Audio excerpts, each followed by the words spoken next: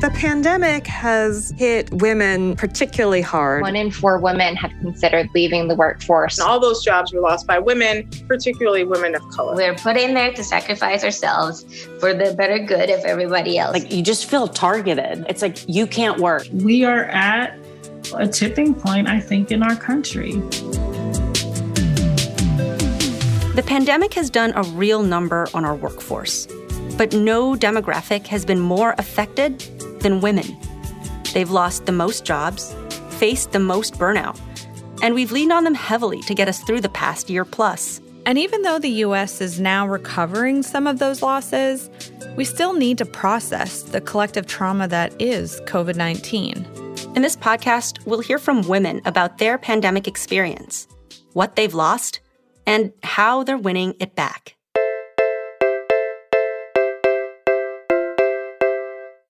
I'm Jessica Mendoza. And I'm Samantha Liney-Purfas. We're reporters for the Christian Science Monitor. This is Stronger.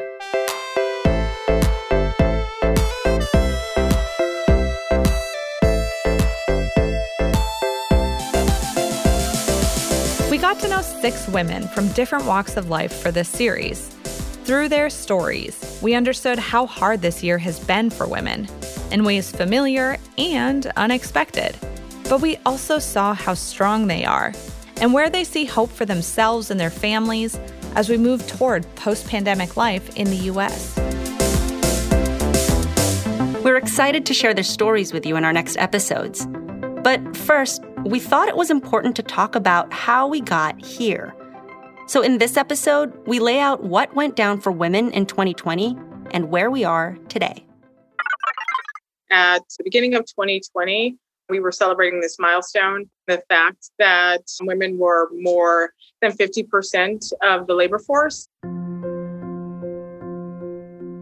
That's C. Nicole Mason. She's the president and CEO of the Institute for Women's Policy Research.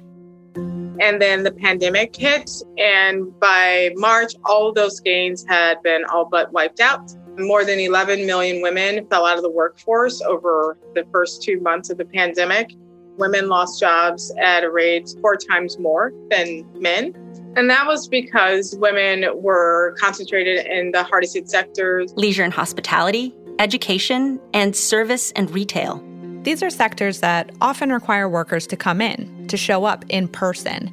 And a lot of the jobs in these sectors tend to be lower paid, with less stability and fewer benefits.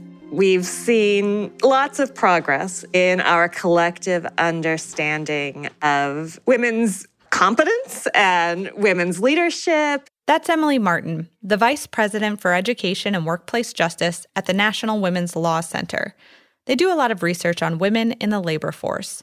But we also do see women continuing to be overrepresented in lower paid occupations and industries, in part because we continue to assign a lower value to work women do. When you combine all that with a pandemic that forces people to stop face-to-face interactions, it only makes sense that those jobs, women's jobs, were the ones that disappeared first and fastest. We have lost a generation of progress in women's workforce participation. Since March 2020, over 2.3 million women have left the workforce entirely. 57% of adult women are either working or looking for work. That is the lowest level we've seen since 1988. That's basically our whole lifetimes. I mean, literally. Jess, you were born in 1988, and I was born shortly after. It's crazy, but it's a real issue. For one thing, something like 40% of mothers were either the only ones making money or the breadwinners in their families.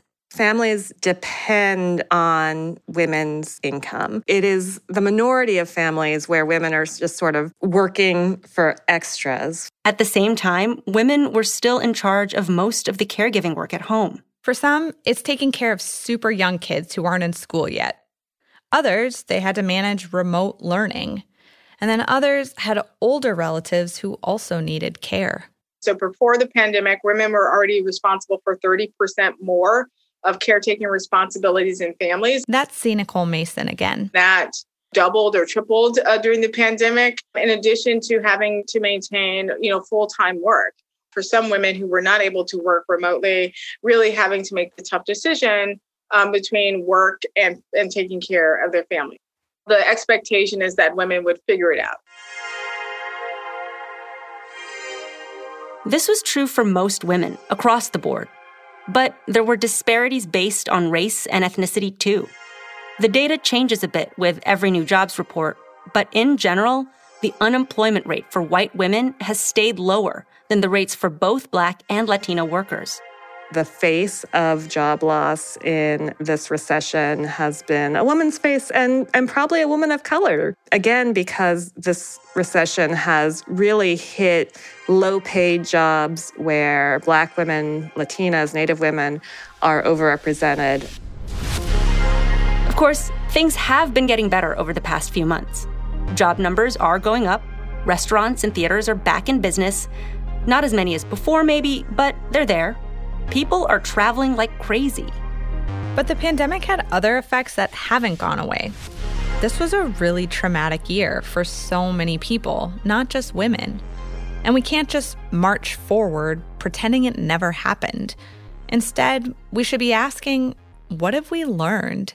What the pandemic has really shown a spotlight on is all the weak points in our system that just depend on women sacrificing, holding it together, doing without, giving up their job, not eating lunch so their kids can eat. That is what the pandemic has made clear, how we depend on all of those women making individual sacrifices in their lives.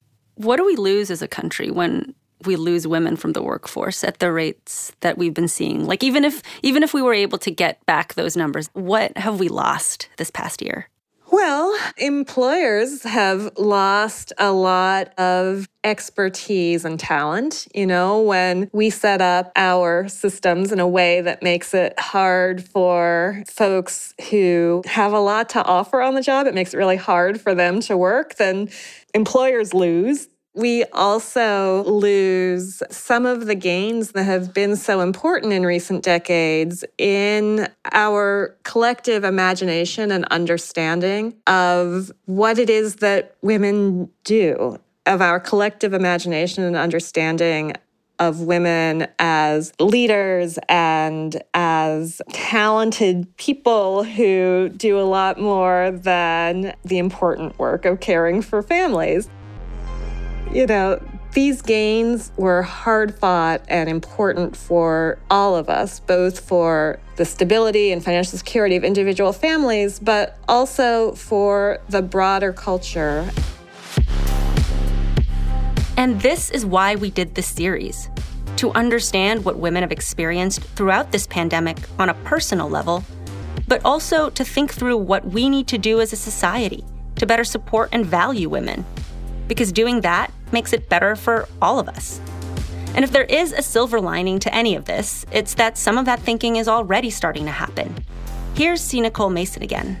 What's been amazing about this moment is that it's really provided us to have some conversations that many working women were having in private and internalizing, and they've become public conversations. This is like, why are we thinking about it this way instead of this way?